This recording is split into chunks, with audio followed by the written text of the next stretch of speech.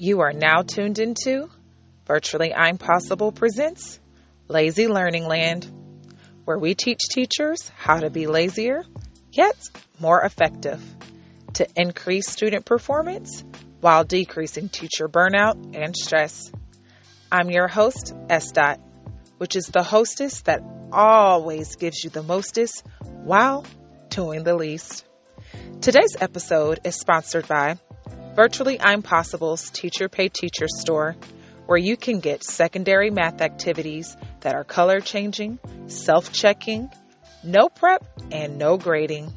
Visit Virtually I'm Possible on Teacher Pay Teachers for all your lazy teaching tool needs. Now, for today's episode. All right, so let's get into today's very exciting episode of Virtually I'm Possible presents Lazy Learning Land podcast. So today we're going to talk about the 5 lazy laws that every teacher needs in order to be the most effective teacher ever. So first and foremost, allow me to introduce myself. I am the queen of working and not working at the same time, better known as the most effective teacher ever.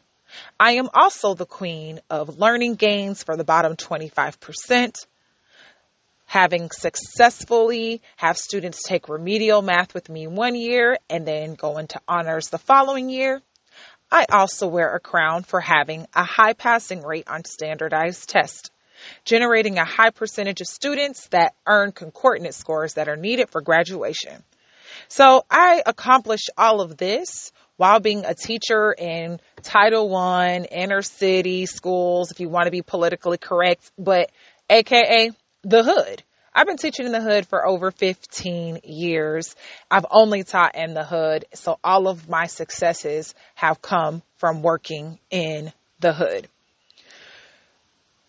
Why in the world do we even need lazy laws in the first place? Well, I can say that I needed them because working in the hood is extremely rewarding, but it can also be quite draining just because you have so many other things that you're doing. You're not just the teacher. You wear 12 other hats in a day, and it can be really draining. But in order for me to sustain some sort of energy and mental sanity, I had to develop some survival skills. And I don't want you guys to let this blog title fool you. I am very passionate about what I do, and I give my students 110%. But I have learned to become very calculated and very intentional about the amount of energy I allow myself to exert day to day. Now, with that being said, I realized that I don't have the ability to graduate with over 180 high school diplomas from year to year. So by me recognizing that also means I don't have the ability to do more work than the 180 students that I teach in a given school year. All that kind of put into perspective, some of you may be wondering, well, how in the heck can being lazy as a teacher but still being effective as a teacher, how do you accomplish that? Like, how is it possible to leave work and not feel like your body has been completely zapped of every ounce of energy to still have to go home to your significant other, to your partner, to your spouse, to your fur baby, to your living, breathing human babies, or even just to, be a daughter, a son, a sister, a brother, a aunt, a uncle, a niece, a nephew? How do you have energy to still go out and be the other part of yourself for the rest of the day? And I have 5 solutions for you. I have these 5 laws for you to help you to become the laziest, most effective teacher ever. And some of these solutions may seem kind of outlandish, but if you're a habitual workaholic, you may be like, this chick is just completely lost her mind. But I do challenge you to just listen full out and just kind of take everything in small doses, because I really feel like there's something in this episode for everyone. And, I just want you to kind of get into the mindset that teacher burnout is really prevalent. Usually teachers don't make it past the 4 to 6 year mark before they change professions or before they just quite out don't give a dang anymore. And I've just really learned how to do my work on the back end so that I have more opportunities to relax on the front end when I'm actually in the classroom and actually in front of my students. So law number 1 is believe in child labor. Yeah, you heard me say it. Believe in child labor. Now, no, I'm not talking about making your students work at sweatshops for pennies a day. I don't even mean that your students need to leave your classroom every day with their hands cramping because they've written so much. But what I mean is creating a classroom structure that is extremely student-centered. And to me, student-centered is about collaboration, and did I say collaboration? Because if I didn't, I meant to say collaboration. Collaboration is one of the easiest ways to put the work back on your students. This does require you to put in some structures in place sooner than later. You're going to have to start modeling some of these structures sooner than later. But, it's still possible. So don't freak out on me if you are listening to this and you're like, Miss, I'm literally a whole semester in. How do you expect me to foster this culture of child labor? And we're halfway through the school year. You can really do this at any time. Of course, the prime time is to start implementing it during the first 2 weeks of school. But again, it's never too late to actually start. For different strategies on how to foster this culture of collaboration in your classroom, I do have another post. It's about the rules to role-playing games in small groups, and it just kind of helps you to structure your classroom in that collaborative sense. So definitely check that one out, of course, after this episode. But a rule of thumb when I have this culture or the structure of child labor is I do not teach and reteach. Instead, I teach, then I have my other students reteach, and I facilitate that process of my students reteaching. I also do not go to the board and explain myself 1,700 times a week.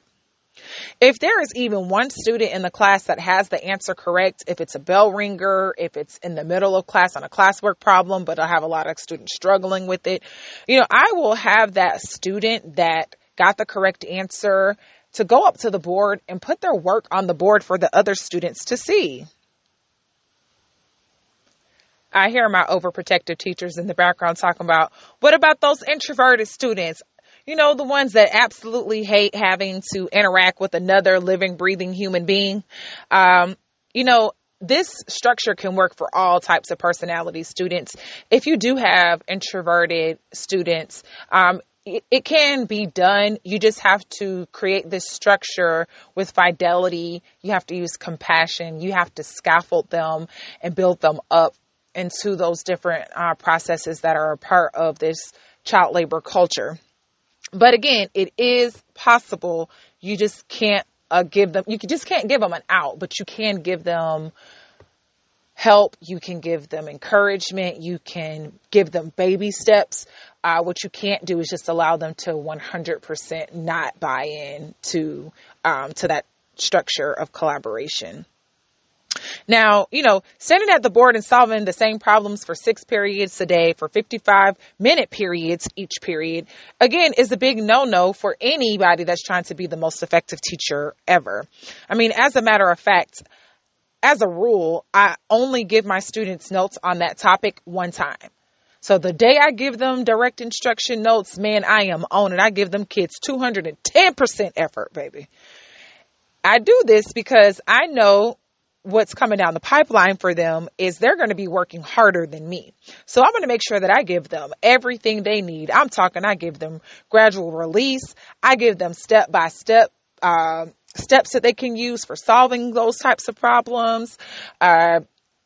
I give them graphic organizers. I give them videos. I go hard. We do vocabulary. We use color. I go hard.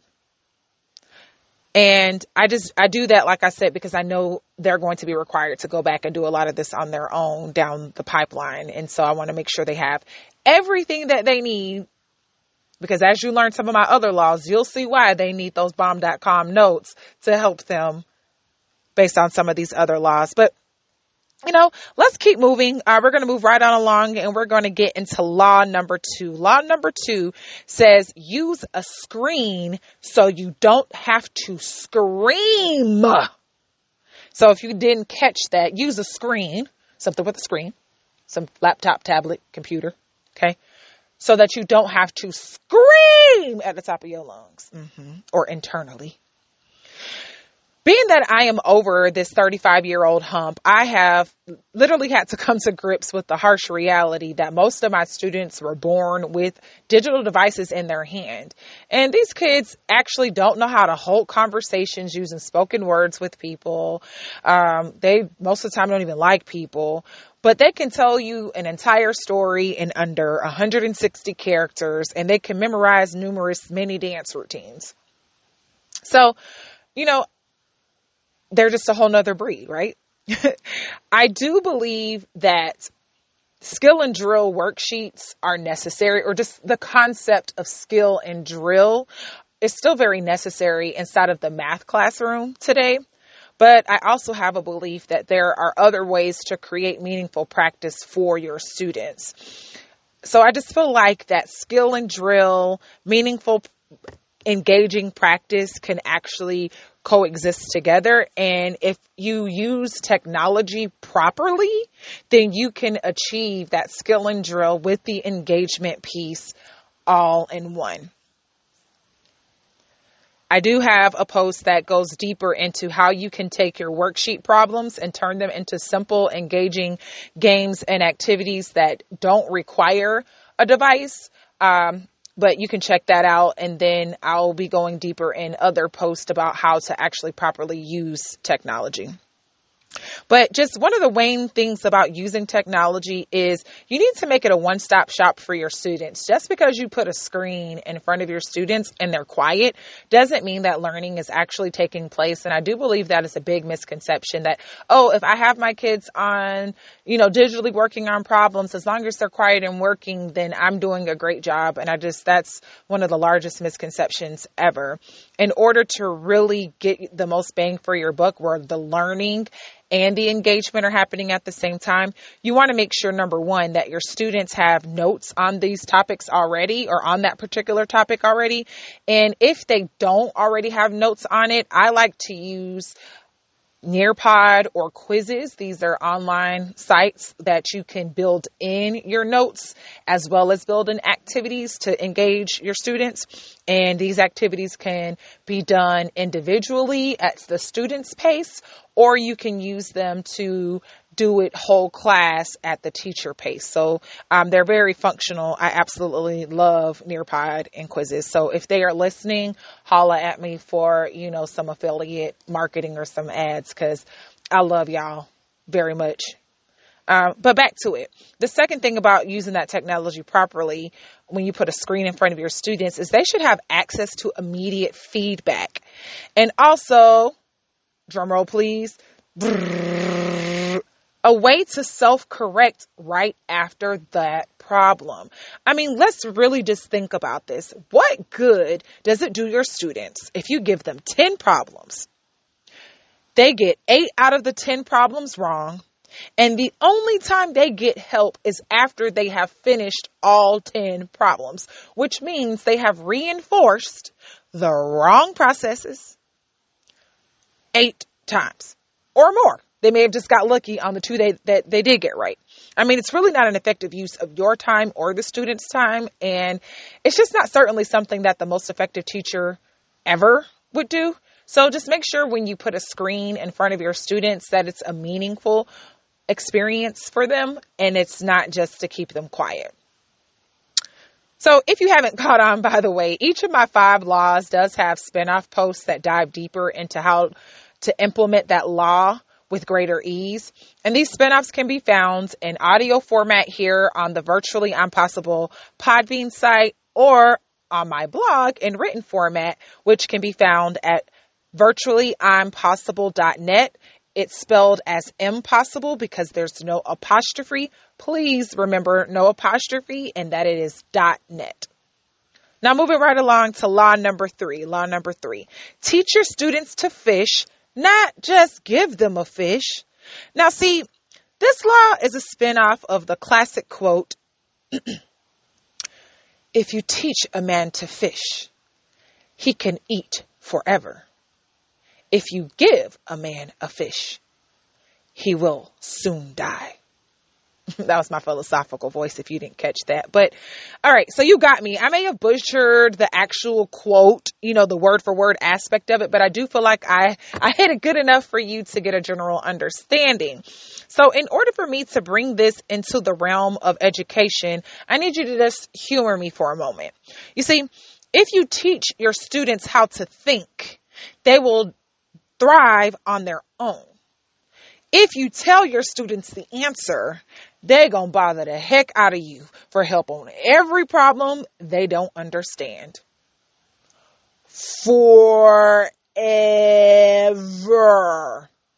As one of my favorite childhood movies, The Sandlot, would say. Well, forever, not really, but forever as far as the rest of the school year, which really could end up feeling like an eternity, just if you've got 180 students needing help every 2 seconds. But I like to use this concept when it comes to helping my students be able to self-advocate for themselves and be able to properly ask for help from their peers or even from me, and also teaching them how to properly give assistance to others, because a lot of times when students interact with one another, you'll catch them saying, hey, you know how to do this? And somebody be like, yeah. And the way they help them is, they give them their paper so they can just copy the answer. Or they say, nah, the answer is 13 and you put 32. That's usually how students help each other. And so I like this concept of teach your students to fish, not just give them a fish, because when they get help, they need to be being taught how to think through the process. And also when they are giving help to others, they need to be able to help that other person think through the process as well. So you are now creating that culture where your students know how to think for themselves before they actually come and ask for help. So again, a highly effective teacher will help make sure their students have the tools to feel confident enough to go out into the world on their own and push through their task. Let's get into law number 4. Almost there. Repurpose your worksheets into games or activities. Now, I can definitely say that a pretty crappy part about being a math teacher is knowing that 90% of my students already hate my class before they show up to my class. Like when they get their schedule and they see a math class on their schedule, it's like doomsday to them. And literally from the moment that they walk into your class, my class, if it's a math class, it don't matter whose class, sure, you're able to build relationships with these students using other tactics in order to get them to like you, the person. But sadly, they will still dislike math, the class. And it's really not your fault, because there was some teachers long before you that planted and watered and grew these seeds of disdain that your students have towards math. And majority of the time, you're not actually able to teach them math. You spend most of your time begging them or even trying to bully them into solving the problems that they need to solve for the day. That takes so much energy, and I don't even think that most teachers realize how zapping that is to try to basically force math down kids' throats every day. So do everyone involved in this a favor and turn those worksheets into games or activities. For ideas on simple math games you can play with your students using any problems, you can visit my post on repurposing your worksheets into games or activities. These games require minimal setup. All you need is a whiteboard or a chalkboard. If you have a smart board, cool, but not required. And I've got some games that you can turn any worksheet into a more engaging activity. Well, now we are on the home stretch, everybody. We have hit law number 5, which is, by the way, one of my favorites. So law number 5 says, gaslight your students. That's right. I said it. Gaslight your students by answering their question with a question. So admittedly, like I said, this is probably my favorite law. It's actually kind of comedic to me personally. Just listen to the name. I'm literally telling you to be toxic to your students, right? That's what it sounds like on the surface. But before you cancel me, you've already made it this far. That's why I made this one the last one. So you've already invested this much time. Just hear me out, all right? I do apologize in advance for anyone who has been in or who may be in a toxic relationship. I do know firsthand the trauma that goes with being gaslit by a toxic or narcissistic partner. So it may not have been a partner. It could have been a friend or family member, boss, coworker, whatever the case may be. But if you've encountered toxic or narcissistic people, gaslighting is definitely not fun. But in this sense of gaslighting, I actually just mean refusing to give your students direct answers. Don't answer them directly. When a student raises their hand and asks me, hey, can I come ask you a question? True story, guys. This is how I do it. I reply, you can come up to me, but I actually may or may not answer you. And in all actuality, that is the case. I usually don't just flat out answer them. They ask me a question and I redirect them with multiple questions until they can come up with the answer themselves. And yes, I know you got a classroom somewhere between 20 to 30 students. You've got a line at your desk or you've got 6 or 7 hands up in the air. You don't have the time to sit there and spend 3 minutes answering this one child's question with the question when you've got other students in front of you. Again, like I said, there's a post that goes deeper in how to implement this whole gaslighting, answering their questions with a question technique. But I want to say, yes, I know it is easier to tell your students exactly what their mistake was. I know it's easier to tell them exactly what their next step should be. It's even very easy just to tell them, hey, change this number right here to this number. And if that's your style, I'm not going to knock it. I'm not the boss of you. But that short-term ease that you are giving yourself will ultimately be creating a long-term handicap. And you will ultimately be creating a demand on you by your students. Yet again, putting yourself further away from being the most effective teacher ever. So just to kind of bring everything home and conclude it, because we did go through all 5 of the laws, all 5 of the lazy laws that every teacher needs in order to be the most effective teacher ever. And these 5 laws have literally transformed my productivity and my sanity while teaching, y'all. I'm telling you, I work in the hood. I've only worked in the hood.